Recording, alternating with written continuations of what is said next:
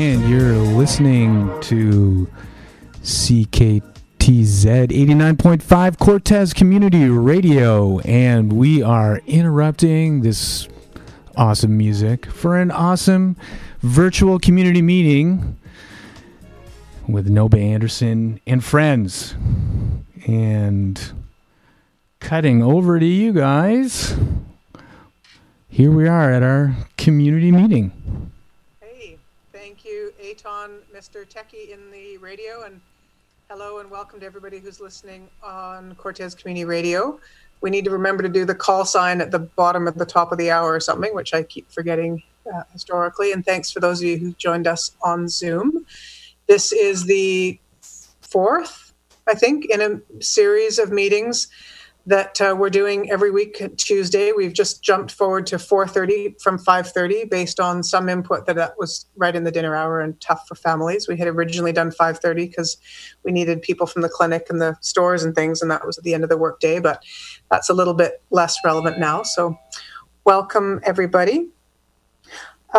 I just have really a few very small updates, but I want to hear from those of you who have the updates first and then fill in the gaps from there. So I see that Adam is here to speak from CETA, and Mary Lavelle, I think, has an update from the hall, and I have a very brief update from the clinic. Is anybody else from a community organization or a business that wants to provide an update at the beginning of the meeting here? Can you just let me know?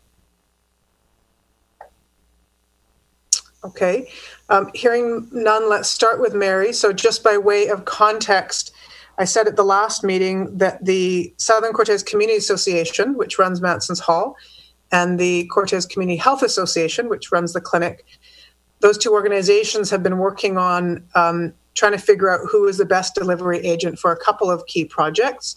One has to do with systems navigation, helping the public at large to figure out how to access the various government programs that are rolling out and ever changing. And then the other is around food coordination between the food bank and the stores and delivery, and just making sure that everyone who needs it is fed, and slightly morphing into sort of a longer term gardening project that I know Linnea and others have been working on. So welcome, Mary. Thank you. Thank you. So yes, we've been working on a few things, as noted. So let's start with the food response. The food bank, the call out for donations has been very successful. We have about $6,000 come in so far, and there's at least another few thousand promised over the next few weeks. And DESTA has had several responses to the matching funds. So there may be even more coming in. Samantha and Desta and I have been working on how to keep the food bank operating, especially as it's getting larger. And so we've set up, we have accounts at Bertha's store, the Co-op, and the Gorge at this point. And I transfer them money that can then be spent on food. They're all providing sort of vouchers or gift certificates, call them what you will, to Samantha, who can then give these vouchers out together with her food boxes. So people will get both staples, dried goods staples from her, plus the ability to get some fresh food or choose whatever they want to get from the food bank accounts. And we're working also further into the summer with the farmers to see if we can do the same. I'll hold back some money so that we can actually make vouchers for fresh food direct from the farmers at the farmer market. So that's all kind of coming together nicely. We haven't had a huge amount of calls above normal so far. most families are contacting DESTA, and individuals and anyone else can either contact DESTA or contact Samantha or contact the hall. Either way, we'll make sure that you get food. We also looked at the delivery service from the SRD Delivers, and at this point have decided that truly we don't have the need to hire a driver for, X number of days. And that might be coming up, maybe that comes up a little later, we're not sure. But at this point, when what we can tell from our needs assessment, which is mostly what DESTA has been doing, there's not a huge need. There's also some delivery now from each of the stores. And so if we were to put together another delivery person, we'd have to, it would have to be, if we could incorporate fresh food from the farms, the food bank, and maybe the stores, maybe we could make a case for it. But at this point, I'm not pursuing that any further.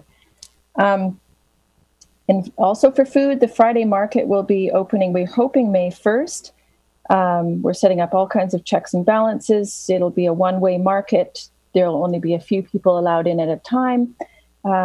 It'll be food vendors only to start with. And we'll be rolling out more about that in the next week. So, yeah, that'll be the beginning of May. Needs assessment is going to continue. The seniors are being added to a survey that's going to go out. The family survey showed that people felt pretty good right now and are more anxious about the future than now. There's concerns about our food chain supply. There's concerns about what this looks like in the winter. But for right now, people are feeling okay. So that's one big piece. The other piece I've been working on is the systems navigation. And that we had the SCCA, the CCHA, and also CEDA, talking a little bit with Adam about that. And that's in the works. We're still trying to figure out exactly how it looks on the ground. We've got a budget ready. The details on how we deliver it are being worked out. But right now we may even need to be hiring someone to deliver the program. And so that it does take a little bit of time. And I got clearly from Sean is that he wanted us to be pretty clear about our program before we were making our proposal and ready to roll it out. And we're not quite there. So keep working on that. And hopefully next week we have something a bit more clear. And again, the perceived need and the real need is pretty unclear. So it may be a position that we would offer maybe by appointment to see people in person at the hall, and then virtual meetings on the phone and by computer or whatever. But it's still not clear like how many people really need our help at this point. And CEDA is also working more on the business side. We would be working more on the individual side, looks like. And that's it for me for now. Thank you, Mary. Somebody put into the chat, and just for anyone listening on the radio, there also is a way of reaching the food bank in this particular time by emailing Cortes COVID Food, Cortes COVID Food @gmail.com. And that's, I think, being monitored by the Family Support Coordinator, but will support in any which way she can.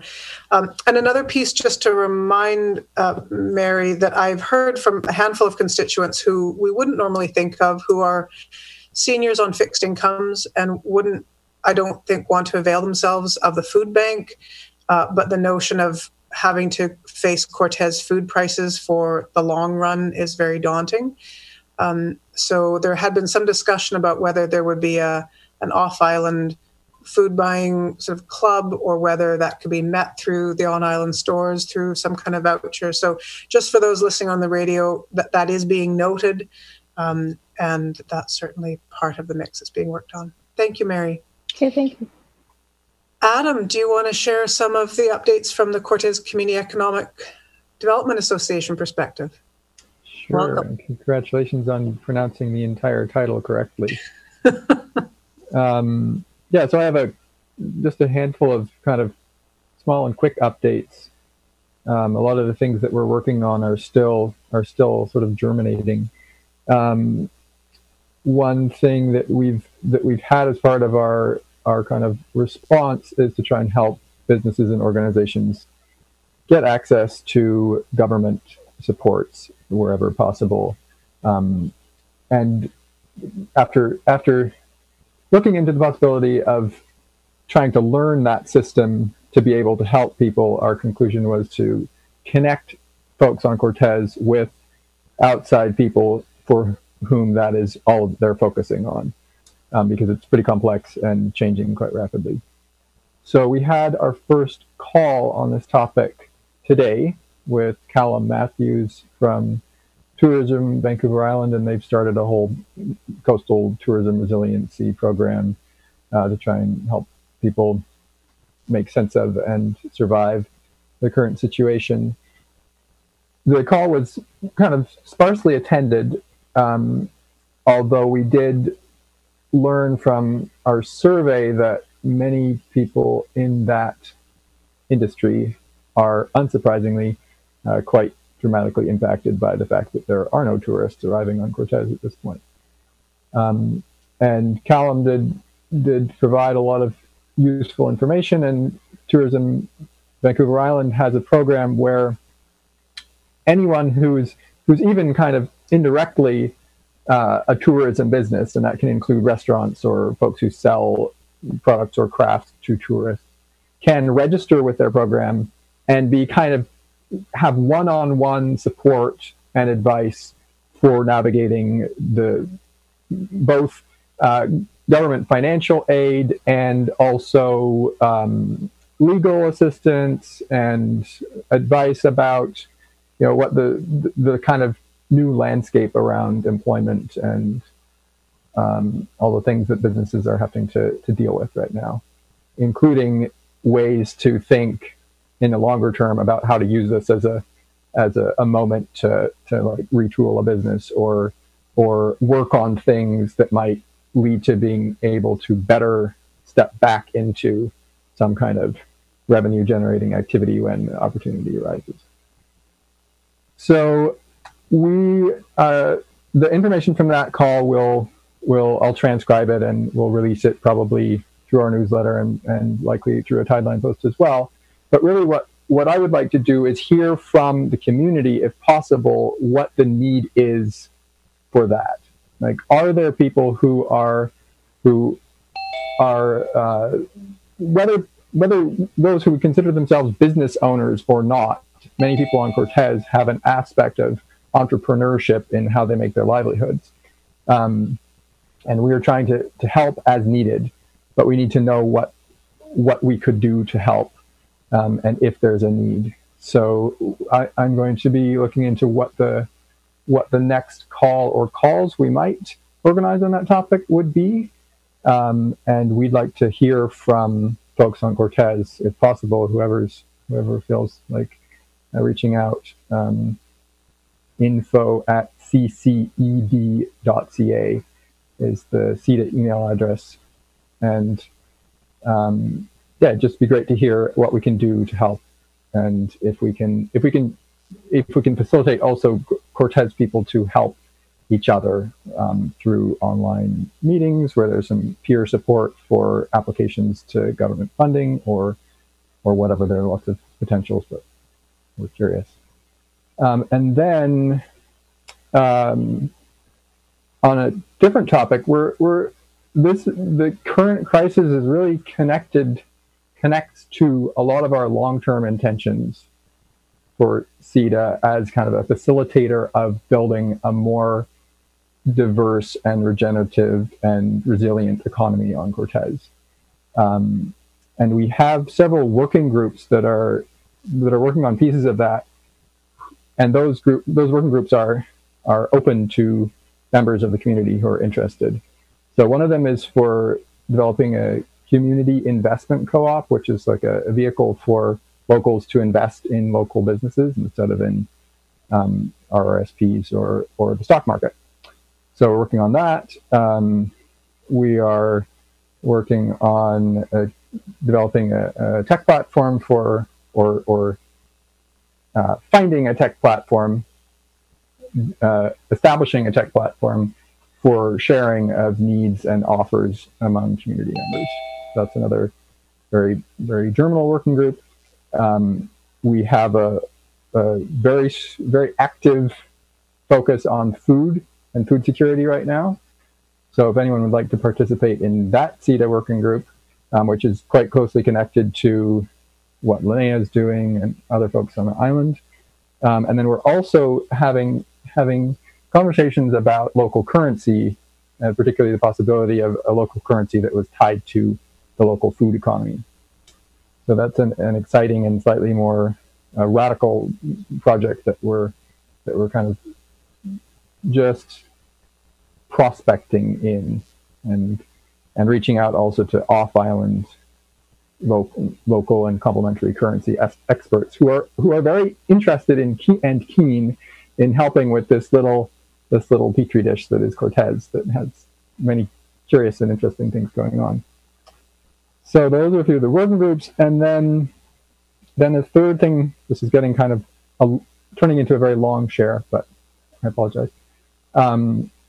We are going to be running a business training series, which is connected to the community investment co-op, because in order for that to have a function, there needs to be business plans and business ideas and business people or entrepreneurs in the wide definition of this for investments to be received by. So it's a good time if you're socially distanced and your employment has shrunk. If you have business or product or service or social enterprise ideas that have been in the back of your mind, bring them out and start thinking about them, because we will be starting a series of business planning training events, as well as other business skills events, to try and see what's in the woodwork here on Cortes that could turn into potentially fundable enterprises and social enterprises that would make a difference to life on the island and the long-term sustainability and resilience of island abundance. So yeah, that's it from me. Okay, thank you, Adam. So if there's any either individuals who want to get involved in the work that CETA is doing, or any businesses who need your support to navigate systems or anything else, the best way to get in touch with you is info@cceda.ca. Is that right? It's cced.ca. seed.ca. Slightly confusing given that's not your acronym, but okay. So info@cced.ca to get in touch with CETA. Got you. I did have a call from a business who is pretty small and struggling and in the tourism sectors and having a hard time navigating the system. So I'll direct them to you then. Thank you, Adam. Is there anybody else who's just joined the call in the last few minutes who wanted to provide an update before I go into my little pieces of update at the end? Bertha, anything from the retail sector or anyone else?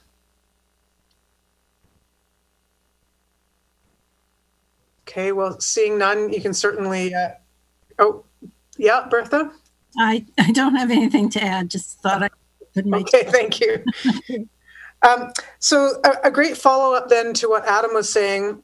I just wanted to share, and this isn't really directly COVID related, but big picture community response to the times, which certainly include COVID, is that the Cortes Community Foundation, who hosted a social profit forum last fall with businesses and nonprofits and businesses who have a community membership, so the community forest and co-op, etc., just sent out the report from that and invited that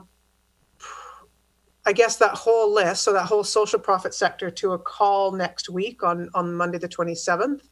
And part of what the foundation is going to be asking those people in attendance to do is think through all of the sort of community priority projects that we have identified as a community, either through the Economic Action Plan or the forum itself, or through the other processes we've been through as a community, and prioritize them in this new time of disruption.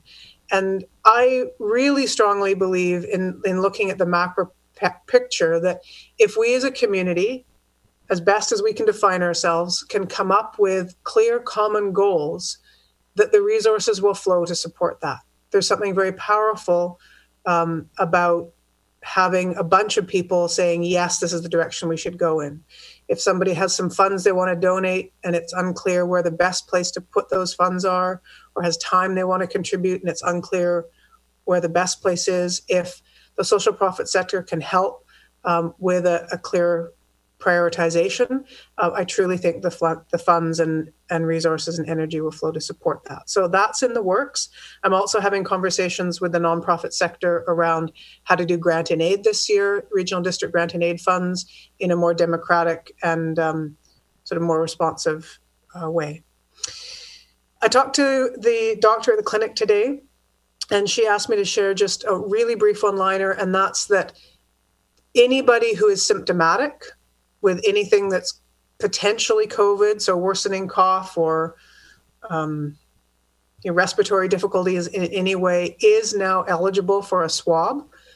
They are working on trying to increase the anonymity? No, the privacy around doing that, because they've been out in the parking lot and of course other people go by and that's tricky, but they're not wanting symptomatic people to come into the clinic. But they are asking that people phone ahead and make an appointment, because there's time sensitivity to when they get the swab and when they send it in. So, but anyone who's symptomatic now qualifies. I wanted to give an update on the well-being meeting. So a week ago on this call, the discussion was around how to seed community well-being, both personal and community, in the face of potentially long-term social distancing measures. We're hearing from different authorities this might go on for some weeks or months or years, depending on who you talk to. And so there was a group of people at the end of our meeting last week that wanted to continue on that discussion and met yesterday. It was a small group, but a really enthusiastic group. And there lots of suggestions around how we could do that. And this time, the group was leaning toward really supporting the individual well-being and holding off a little bit on creating spaces, inviting people into the physical environment of sharing, even though there was some suggestions that we could do that in really responsible ways, spaced out on fields, playing, what was it, Cornwall, some kind of game where you were spaced apart. It seemed that the desire was to support people on their own in personal well-being for the next few weeks, and then see where we're at in terms of social distancing orders, and then finding ways of bringing people together in person in a responsible way over time. And so the next step that group has committed to taking is inviting, and I or the group will send out an email hopefully today or tomorrow, but I just want it to be known on the call here today that anybody who is in the professional health and well-being field, other than the frontline physicians working at the clinic, so anyone who does body work or yoga or meditation support, or supports well-being in the physical, spiritual, energetic realms, those professionals are being invited to come on a call together this Friday to have a discussion internally around some of the things that they might suggest that individuals and as a community we'd be doing to support our well-being. And then hopefully we will also record part of that discussion and have it available online and on the radio. And then the little well-being group will reconvene after that and take next steps. So if you would like to be part of that group, please let me know. There were a few others that joined us as well. I think that's it for the updates that aren't specifically with regards to either housing or sort of connecting work labor force. It's just after 5. So the group that was on for the first few minutes decided that what we're going to do for the benefit of all of us in this small group, as well as the benefit of the radio, and welcome, hello everyone out there in Radio Land. You are listening to Cortes Community Radio, CKTZ at 89.5 FM. Thanks for joining us that way. Somebody is saying they'd like to be part of that group. Thank you. Where was I? Oh, so we're going to have a bit of a discussion about housing. And then if anybody wants to carry on the second topic around the work labor force connecting up, great. So I want to seed the housing discussion by way of a brief update and then sharing a recording with you. So I've been getting a lot of phone calls and emails from people, both on the tenant and the landlord side, who were just wanting to really try to get clear around the regulations. I put out an article a few days ago. Roy Hales also put out an article on Cortes Currents, I think just today. It seems like both of us have made the same slight omission or error. I must say, in my multiple conversations with people at the residential tenancy branch, I'm getting different versions of things. And in speaking with some very dedicated renters who are also really trying to get to the bottom of this, it seems like they're getting different answers. But what I did this morning is I phoned the tenancy branch after trying to get somebody to join us as a resource person on this call through them and through the minister's office, and was unsuccessful. And I just recorded I think an 8 or a 9 minute conversation that I had with her, trying to get to the bottom of something. So I wanted to share that recording with you so you can hear it from somebody other than me, somebody who's more professional in these things. But in essence, what I was trying to get super clear about is if you have a fixed term lease that says you must be out by May 1st or June 1st, does COVID trump that, or was that illegal in the first place? And it seems like there is a clause, there's a section E in the RTD1 form that if both the tenant and the landlord sign, does allow the tenancy to end on that date and the landlord to reoccupy for any period of time less than 6 months. But unless you sign that particular section of that particular form, then your fixed term tenancy rolls over into a month to month and everything applies. So I'll play you that recording and we will update the articles with that piece. So I think it's just 8 or 9 minutes and then we'll go into discussion from there. We tested this before and I think the audio is all right. I trust Ayton, you'll tell me if it isn't. Here we go. So while I've got you on the line, if I might try to just really get clear on this question, which I think I've got clear on before, but I'm getting pushback from some of my constituents, so I just am really trying to drill to the bottom of it. There's been a historical practice here on the island of people having second homes that they come to in the summer for 3, 4, 2 months, whatever it might be, less than 6 months, often from other countries, and will have a tenant in their property for, say, 8 months or 9 months at a time, and then come back and take occupancy for the summer. The agreements are often done on a fixed term agreement where both agree that by June 1st or whatever it is, the tenant will move out. So I'm talking pre-COVID or post-COVID for the moment. My understanding is that the Residential Tenancy Act changed a couple of years ago such that fixed term leases, when they expire, automatically roll into a month-to-month, and that to end a fixed term tenancy, the landlord needs to give 2 months' notice, even if the term has a limit to it. I also understand that the owner can't reoccupy for less than 6 months. Am I mistaken in any way? You're kind of correct, but there's also a section on the residential tenancy agreement that we have available for people to use. It's on page 2, and it's box E that they would need to select. So at the end of the fixed term, if the landlord's going to be reoccupying the unit, so say they're leaving for 6 months and then they're planning on coming back, then they would select that box and that would end the tenancy. And is the landlord permitted to return then to use the property themselves for less than a 6-month period of time? Yes.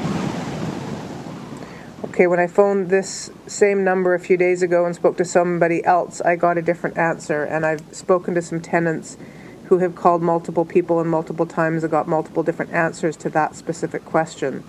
So how do I get to the absolute bottom of it? I'm sure it's 13.1 of the residential tenancy regulations. Okay.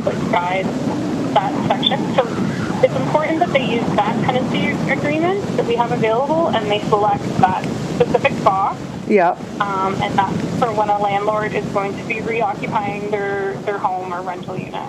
And they can do that for any short period of time? Yes, there's no time frame prescribed for using that section of the tenancy agreement. Okay. So in these times of COVID then, if there was a fixed-term tenancy agreement that was entered into, say, back in September, and somebody's supposed to move out May 1st or June 1st, and the tenant and the landlord have both agreed to that and, tick box E and signed it, can the landlord force them to vacate at the end of that tenancy given COVID situation? So the tenant should still be honoring the agreement. However, if they don't move out because of the COVID-19, the landlord is unable to enforce the end of tenancy until after the state of emergency is lifted. So they would have to make an application to get an order of possession, and normally you would enforce it in the Supreme Court if the tenant didn't leave. However, because of the COVID, they can't take that last step of enforcing it in the Supreme Court. I see. Okay. And the tenancy piece aside, if somebody just has a month-to-month rental, all regular evictions at this point are halted until the state of emergency is lifted. Is that correct?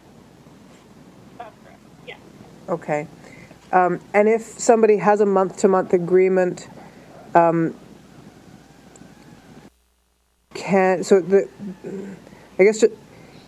lease aside, if somebody has a month-to-month agreement, can they give the required, I believe, 2 months notice and then use it for commercial or their own use or anything they like? Are there any stipulations on pre-COVID on the reasons for terminating a lease? Terminating a month-to-month tenancy? For the 2 months notice, it has to be for landlord property. So either the landlord's moving into the rental unit, a close family member of the landlord is moving into the rental unit, so that would be a child or a parent. It could be like an aunt or a grandchild. Okay. And they need to occupy the rental unit for at least 6 months. Oh, so that's where the 6 months comes in, is the month-to-month. So the 6 month doesn't apply to the fixed term, but rather only the month-to-month. It can apply to normal fixed-term tenancies. It doesn't apply to fixed-term tenancies when the landlord has selected box E on the residential tenancy agreement. I see. Okay. And yet, all of that is out the window at this particular COVID emergency time. Is that right? There are no evictions permitted? Yeah, you cannot give any notices right now. They would not be enforceable. Great.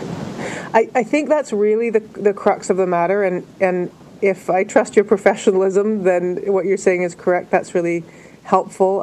We've just been receiving some mixed messages that people are hearing in different circumstances. So I will take that and share that on the call. And sure. I don't know if it would be helpful to print off the tenancy agreement and the section of the regulations that explain the 13.1. Sure. Which is about fixed terms ending because the landlord's moving in and they don't have to live there for any set term. Okay. And then I can also give you the section of the Act that explains the 2 month notice, if that would be helpful. That would be grand. Okay, that's section 49. Section 49, and that pertains to what, sorry? That's the 2 month notice. Okay, great. Okay, the regulations, the one that the 13.1 is in, And these are both sections of the Residential Tenancy Act, is that right? The 49 is in the Act, the 13.1 is in the regulations, so it's just a separate document that's available on our website. I see. Okay. I don't have an interest in becoming an expert at these things, but I will look into those 2 points because that seems to be where the confusion lies for people. And then I can give you the form number as well. Sorry to keep interrupting. No, please. Yep. The RTD1 is the agreement that includes the 13.1 clause in it. The RTD1 form is the form that the tenant and landlord would need to both fill out and sign in order to enact Section E? Yeah, exactly. Okay, perfect. And so if there's been a month-to-month tenancy agreement without that RTD1 form in Section E signed, then the landlord at this point cannot, even under normal circumstances, cannot reoccupy for less than 6 months. Is that correct? So that's correct. Okay. I thank you for helping me get to the bottom of this. And if there is somebody who would be available to be on our call at 4:30, it would be so much more credible coming from your office than from me. I would appreciate a call back. Yeah, no problem. I'll forward it on to my supervisor, okay? And what's your name, sorry? Sarah. Sarah. Thank you, Sarah. All the best. Thank you. You too. Bye. So I hope that by the end of that, it was clear to people. Really, in summary, what I get is that in this particular time of COVID, there's no evictions. That being said, if Clause E was entered into, the tenant really should honor it. But if they don't, the landlord has no recourse at this time. And in non-COVID situations, the only way for a landlord to terminate a non-Section E lease or a month-to-month agreement is with 2 months' notice, and for them, the landlord or their immediate family to occupy for a minimum of 6 month period.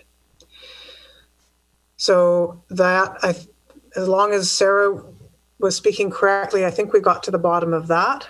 And I know that there's a lot of rental situations that don't abide by that. So it'll be interesting to see this year, with tourism being down or not returning. We'll see how long this goes on, how this will affect it for this year, and how landlords and tenants will adjust over time.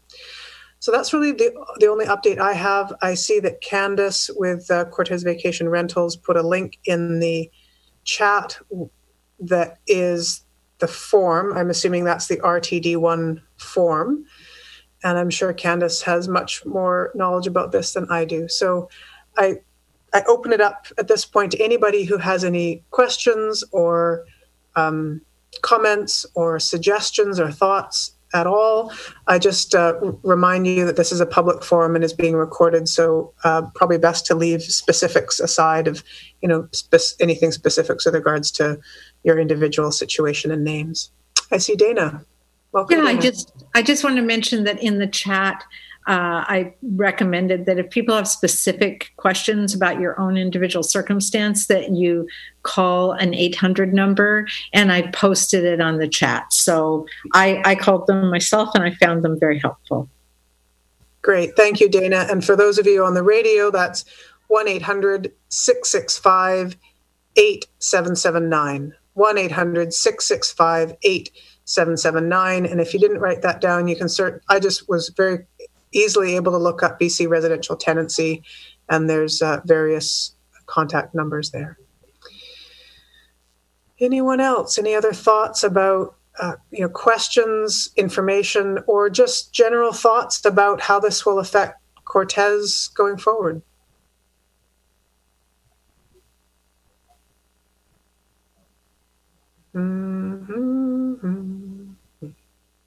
So consider this a breakout discussion forum. I could just call on some of you. Candace, I will call on you from the vacation rental perspective. Do you have anything to share in terms of what your practices are as a company, what you're hearing from your clients, any sense of anticipation of how this might roll out. Did I err in any way from your understanding of things? Welcome, Candace. Thank you, gee whiz.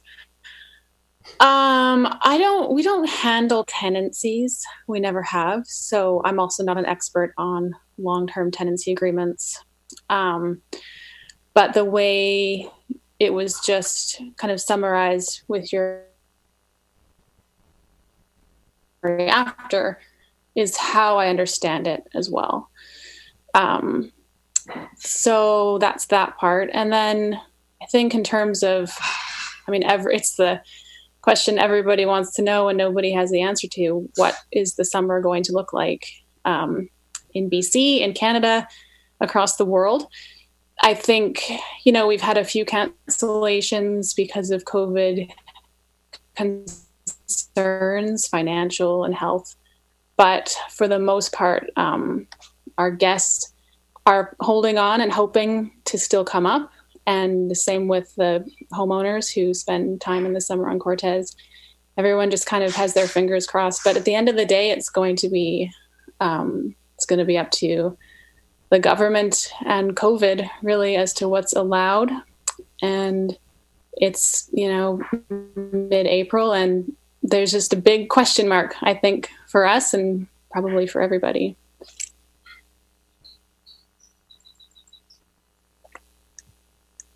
Thank you, Candace. I can't hear you. Thank you, Candace, for responding on the spot. I appreciate that. Sure. Is there anybody else who wants to speak to this matter? Note from Desta in the chat that said households that have lost 25% or more of monthly income are also eligible for the BC temporary rental supplement. That's true. So there's a lot of you who are in the vacation rental market in some form and will have lost your income or may already have been losing your income.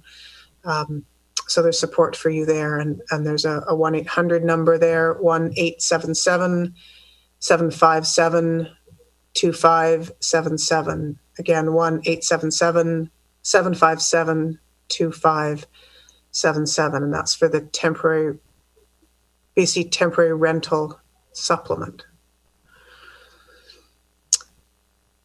Anyone else?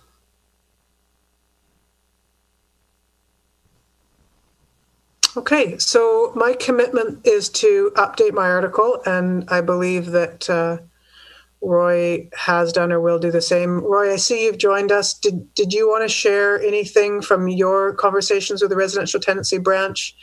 Did you have a different understanding from me or anything you wanted to add? Actually, I think you covered it. And no, we're on the same page right now.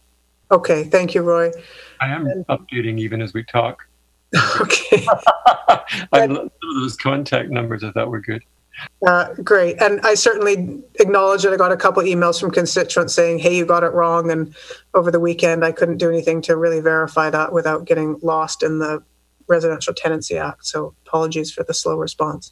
A note here from Ayton saying that your rental payment has to be at least 30% of your current income to be eligible for the BC temporary rental supplement, I gather.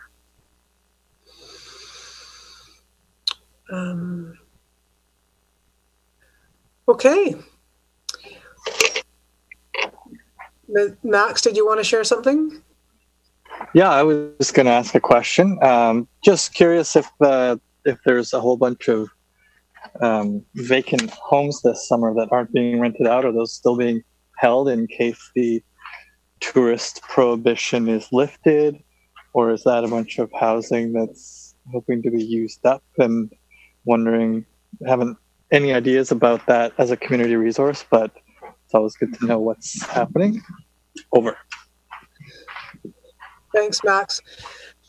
It's a tricky one given how personal people's homes are. I mean, I certainly tend to think a little bit along the collective resource line as you do.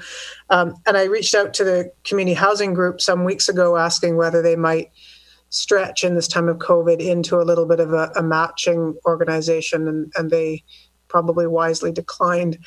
I know in speaking with some people, I know some people who come regularly in the summers are really hoping that the border will be opened and they will be able to come up and occupy their otherwise empty house. Some are in Canada and it's not a border issue, but are being told to stay put. So I know that there are houses that are currently empty that the tenant is hoping to return to, but may not be able to. I know of a few situations where people have wanted to bring their kids returning to live with them for the summer from away from university or whatever it might be, but who want to quarantine for 2 weeks upon arrival before podding with their parents. And some private arrangements have been made to, go to a friend's house that is otherwise empty for the 2 weeks quarantining period before coming back to live with mom and dad. So I know there's creative pairings that are happening on a more natural level. Because people's homes are indeed so private. I mean, unless you've left your house in preparation for it to be a vacation rental, you probably wouldn't want just anybody in there going through your personal stuff.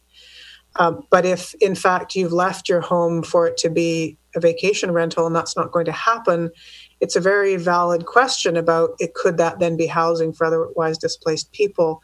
And I don't yet have a mechanism to do that matching, to do that pairing, given the Housing Society didn't want to take that up. And I doubt that Courtesan Vacation Rentals wants to get into that business, although Candace, if I err, I'm sure he'll let me know. But there might just be a way on the community needs and what's it called, Adam? The needs and offers platform, that could happen organically a little bit if if I'm giving up on the summer rental market and I can throw it up there as an offer. I know somebody, for instance, who's in a situation where they made an agreement to be out by June 1st. Now, I don't know if they tick Section E or not, but they want to be good to their word, and they'll be living in a trailer or something, a tent, I don't know. If they had another place to go, that might be great. So there's just so many individual circumstances that I don't quite know how to navigate. So I really welcome your collective wisdom on this call about if there's some way of filling those gaps. I don't know, Max, if you've had any thoughts. And Roy puts in the chat here, is there a URL for the needs and offers platform? Adam, do you want to speak briefly to that again? Yeah, there is not yet. All we have at this point is Tideline and the special section for COVID-19, but we're working on it. Great. And we will spread the URL far and wide once it is ready. We did pilot a few things, Ayton particularly, and we're currently working on some new ideas for what that might be built out of. Great. There is, though, I'll just say, there is still the Resilient Cortes Forum, which does not have needs and offers functionality per se, but it is a way to put things out separately from Tideline. The second topic for conversation, and I don't have any information to offer, any fancy recordings or any background per se, but the second invitation, and perhaps if some of you aren't interested in participating, you could sign off, and maybe a smaller group could dig into this at your pleasure.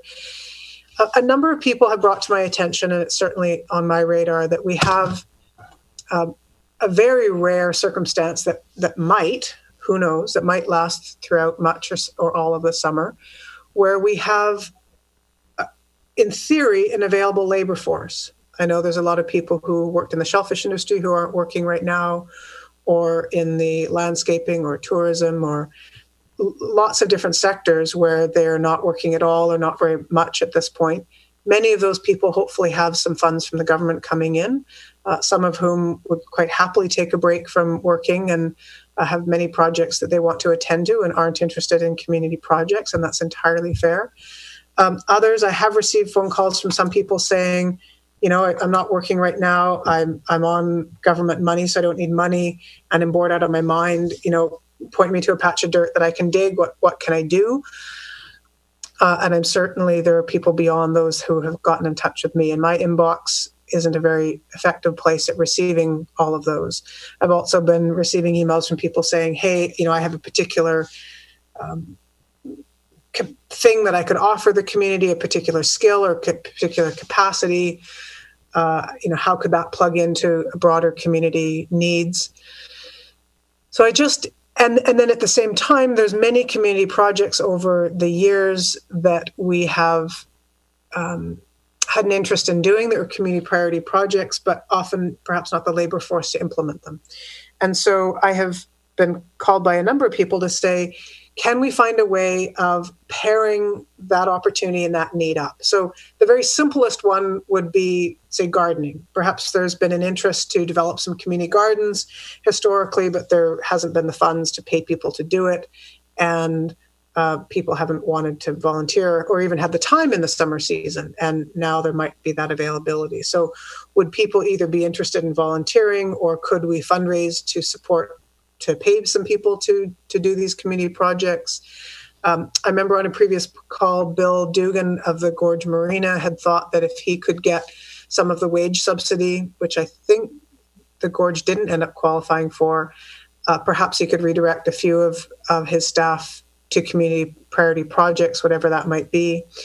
So maybe I'll put Adam a little bit on the spot, or Mary or Roy, or anybody who's been part of sort of community processes, the Social Profit Forum or the LEAP report.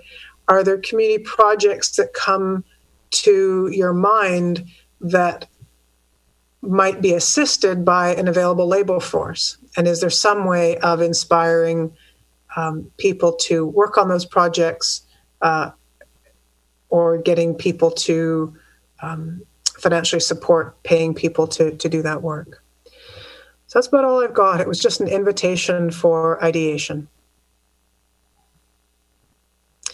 Another thing that we might consider doing is, everyone who has the bandwidth to support it, turn on your video.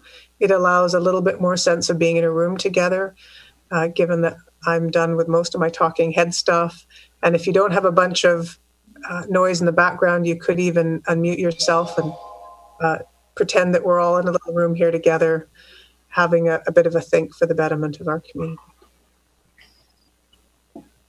I can unmute, but I don't really have the bandwidth here. So thank you, Mary.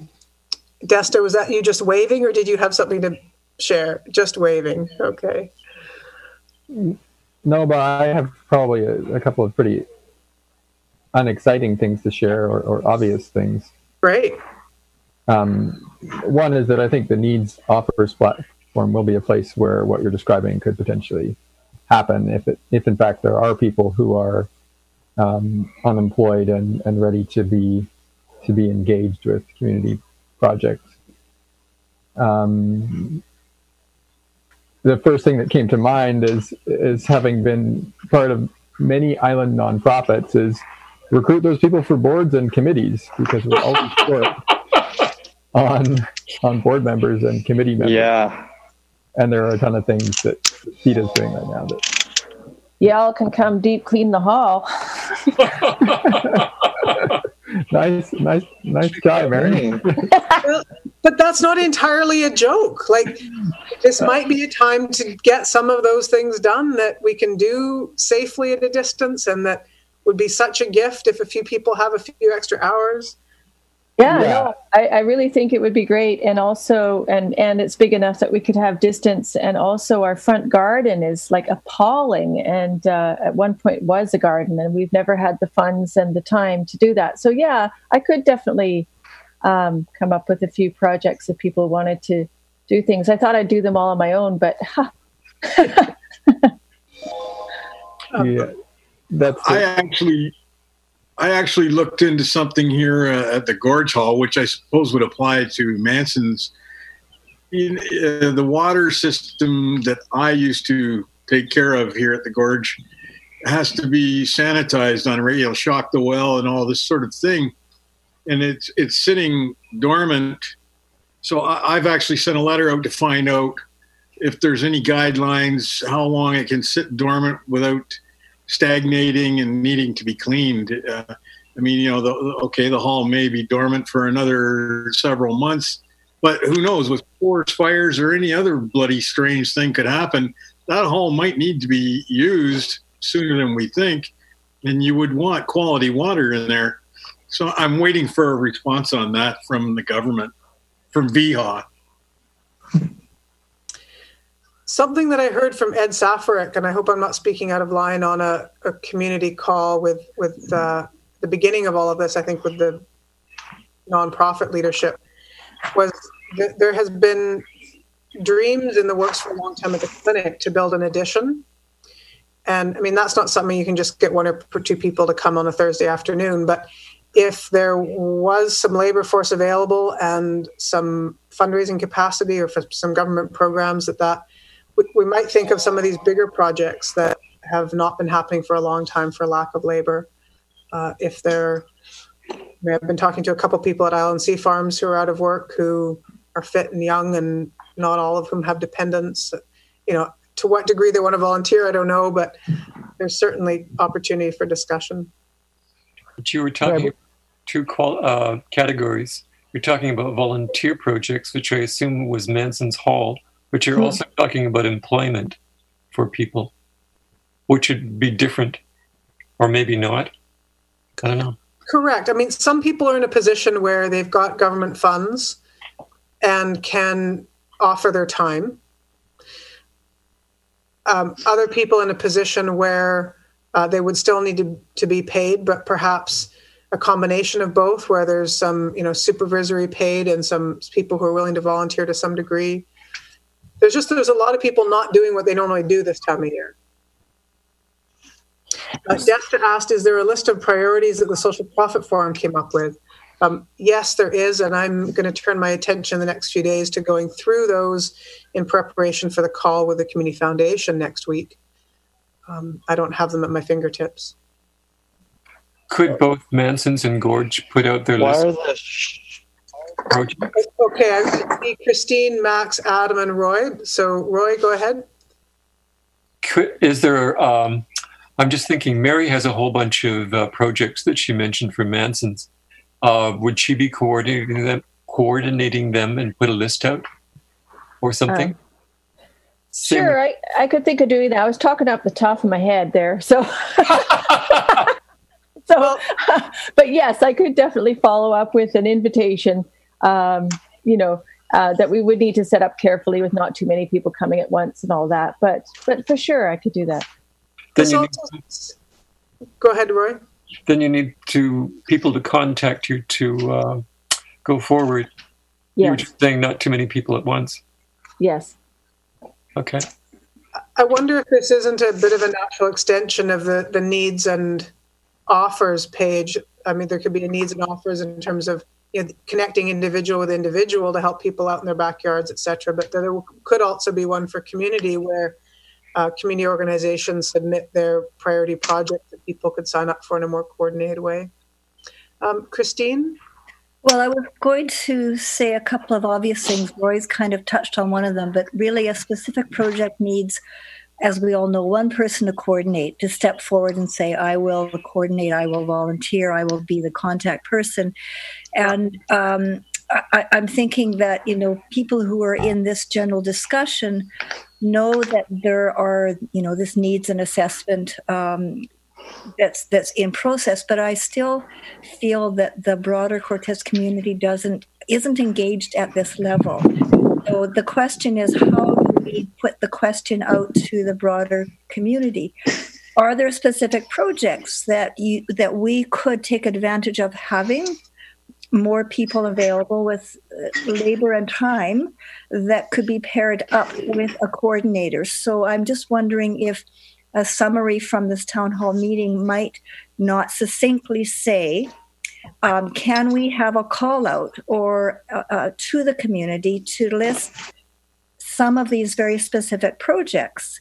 I mean, one of the projects which I have been talking to people about is how do we pair up for instance, some of the teens who I think might be getting physically restless with either gardening or wood cutting. So that's a very specific, easy pairing of people. It requires some coordination. You couldn't have more than probably 2 teens at a shift with probably a parent or an adult who was monitoring the social distancing. I mean, those are the extra intricacies of what we're talking about.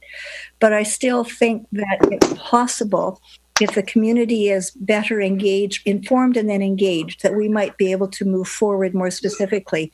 And the community hall is a really excellent example of a specific project. Over.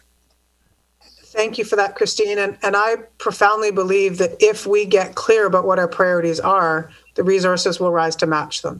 I expect that we could fund a few people on a part-time, short-term basis to be coordinators for the Needs platform, for the Gardens for Community program, for others. Adam? Yeah, so that's you sort of mentioned part of what I was going to say related to the coordinator question that Christine brought up. CETA is working to define and find funding for a food security coordinator, and part of that role would likely be helping to match people with community gardens, both for growing their own food or for volunteers to help establish and maintain and rehabilitate gardens in various places of the island, and also to harvest, to have kind of a task force for harvesting food that otherwise goes to waste, particularly fruit, which I think is, there is a lot of that on the island from what I've heard. So that was one thing. And then related to that, if we could find a way to have appropriately physically distant work bees, I think that would be a way to engage people in something that would be both, useful and putting people to work who might be willing to do some community volunteer, and also fun, and a context in which we could actually see each other in person at a safe distance and be doing good work together, which I think would be helpful for all of our mental health at this point. And as the physical distancing protocols continue, that need will probably continue and increase as well. And I know that CETA has been working on planning for a work bee on the commercial property next to the hall, or near to the hall. So as soon as we can figure out how to do that appropriately, work bees could be a good way of the community mobilizing, employing, and entertaining itself. Certainly something that came up on the discussion last week and on the follow-up call yesterday was around how to get together in person in good ways, and whether they would be organized by a group of just individuals for pure fun, which has a lot of merit as well, get together on the school field and share music at 6 feet apart, or whether there's ways of repurposing some of the really critical fundraising gatherings that the nonprofits rely on for fundraising. So the lip syncs, the love fests, these sorts of things. Could there be some way for these organizations to rejig some of what they do in a socially distanced, appropriate way to provide both the gatherings that we so cherish and some fundraising and some community purpose? So I think we're a ways away from answering these questions, but people are beginning to think on them. And certainly what the wellness group decided is, let's in the next few weeks focus on how to support individuals. But I'm really delighted that we're beginning to seed these ideas and questions so that in the weeks and months to come, we can find some way of actually seeing each other in person in a good way. I wanted to go back to the coordinating question. I saw Christine's hand up there. But are we talking about the halls doing their own coordinating and CETA doing their own, or would CETA be the coordinator for everybody, or how do we do? I'm of the belief that unless there's a coordinator, it doesn't happen. Well, if I can answer the CETA bit of that, we're working on the role for a food security coordinator who would be able to coordinate a whole range of food-related things. That's one piece. And then CETA would be coordinating whatever work fee type activities we could organize for the CETA property in Manson's. So that's the scope of what CETA has considered taking on in terms of that type of coordination so far. But I would wager to almost guarantee that if this community could put together the list of socially distanced appropriate projects from community organizations and active community leaders, and somehow collectively prioritize those, and it became clear that a coordinator was needed, we can find the funds to make that happen. There are enough people here who care deeply about this place, who are willing to put some funds towards these key projects, then seed all kinds of other things.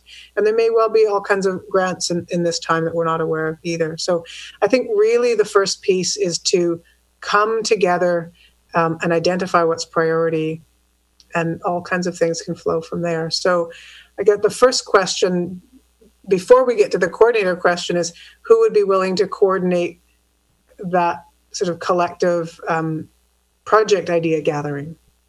Is that something that an organization or an individual could take on?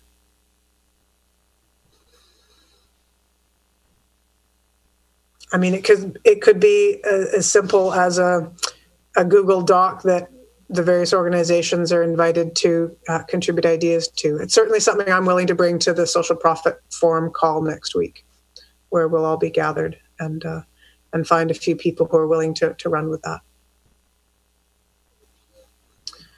Yeah, Christine? Well, I see that Max is still listening here, so I'm just thinking of specific projects again, and I understand that FOCI had to cancel their Broom Bash at the time when organizations felt that they had to do what was socially responsible for them, so they weren't liable, and they were creating a situation that was not recommended. But it does seem to me that there is a very simple, easy, it's not a high priority in terms of community hall servicing and community gardens, but it's also a very easy project that you could grab some teens, 3 or 4, keep them socially apart from each other, and go and do a broom bash. And it wouldn't be something that was officially sponsored by FOCI, because I feel that they probably couldn't take that step. But I'm just curious as to what Max would say about something like that. Except the parks are closed. Yeah, right. Yeah, we definitely are considering going ahead with the Broom Bash a little later when the broom starts flowering. It's a little bit more effective even. But yeah, and for the first couple of weeks, it was a little bit scary to consider going ahead with that kind of thing. But I think as we move further into the pandemic, everybody's getting a little bit more accustomed to things and feeling a little bit more acceptable of safe gathering. So yeah, we'll probably do that kind of stuff.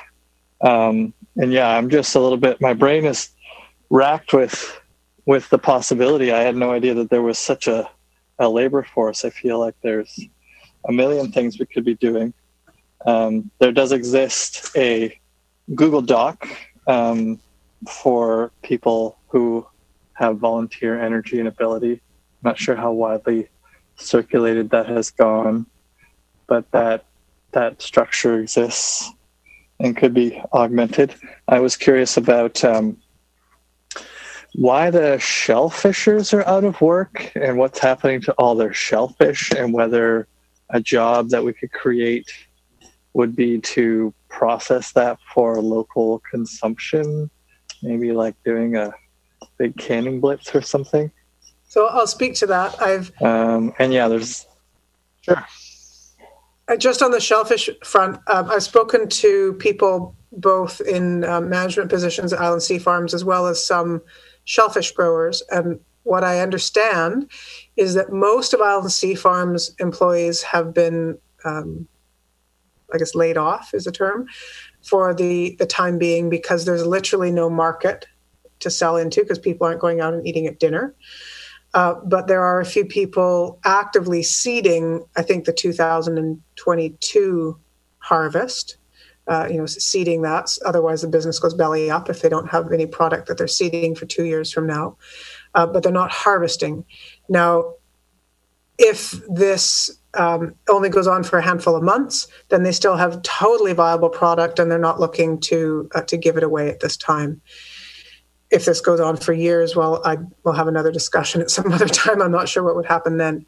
Similarly, with the private oyster growers, what I'm hearing is that although there's no market and they're not selling, there's a huge amount of maintenance that always needs to happen. There's those little critters. I mean, they're farmers and their little critters are alive and they need the care and attending. And in speaking with one grower who was saying that actually because it's a very warm spring and with increased water temperatures and the associated pathogens, that this time is gold because it allows them the kind of care and moving the oysters around into the intertidal and getting out of the pathogens in the water column, etc.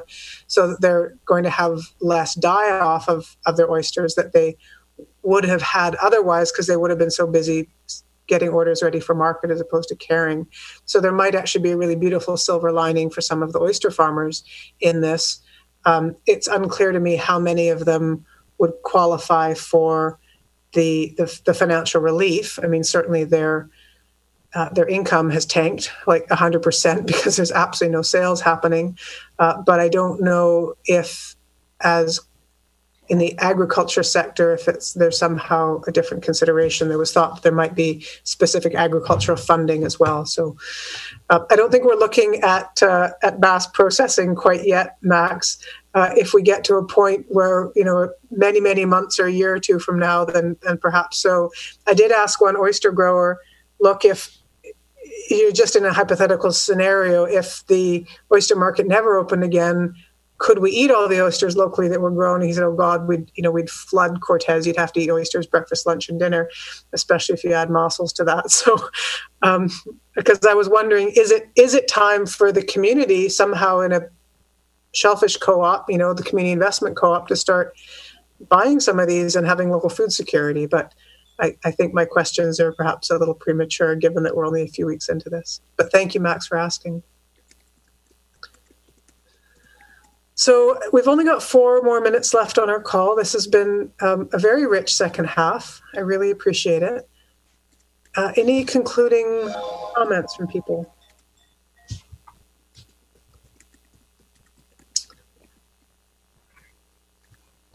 I will definitely think of a lot of jobs, and if we can start accumulating a list of them, that sounds super exciting to me.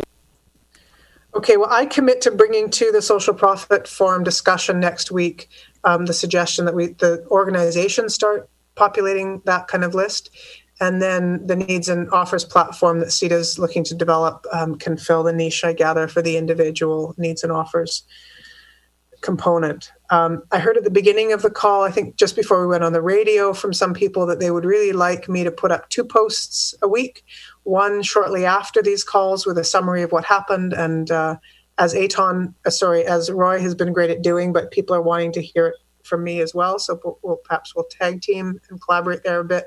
And then another posting, just a day or two before the next call that literally just has the link, because the last one was buried with a whole bunch of links and people got confused. So I will do my best to do that. And thank you all for all of your love and dedication to this community generally, and especially in these crazy times. Mary says she'll start her list for Manson's Hall. Get the garden out in front under control would be lovely. So if there's any landscapers and gardeners there who aren't gardening and wish to get their fingers dirty, get in touch with Mary. Great. Thank you all. And I trust we'll see many of you in a week's time. Thank you for those of you joining us on the radio at Cortes Community Radio, CKTZ 89.5. Please feel free to get in touch with me directly at director@cortesisland.com or by phone at 250-935-0320. Thank you, everybody. All my love. Thank you, Noel. And you've been listening to a live broadcast of this week's virtual community meeting on Zoom with Noba Anderson and Cortes community members. Listening to CKTZ 89.5 FM Cortes Community Radio, and join our regularly scheduled programming now.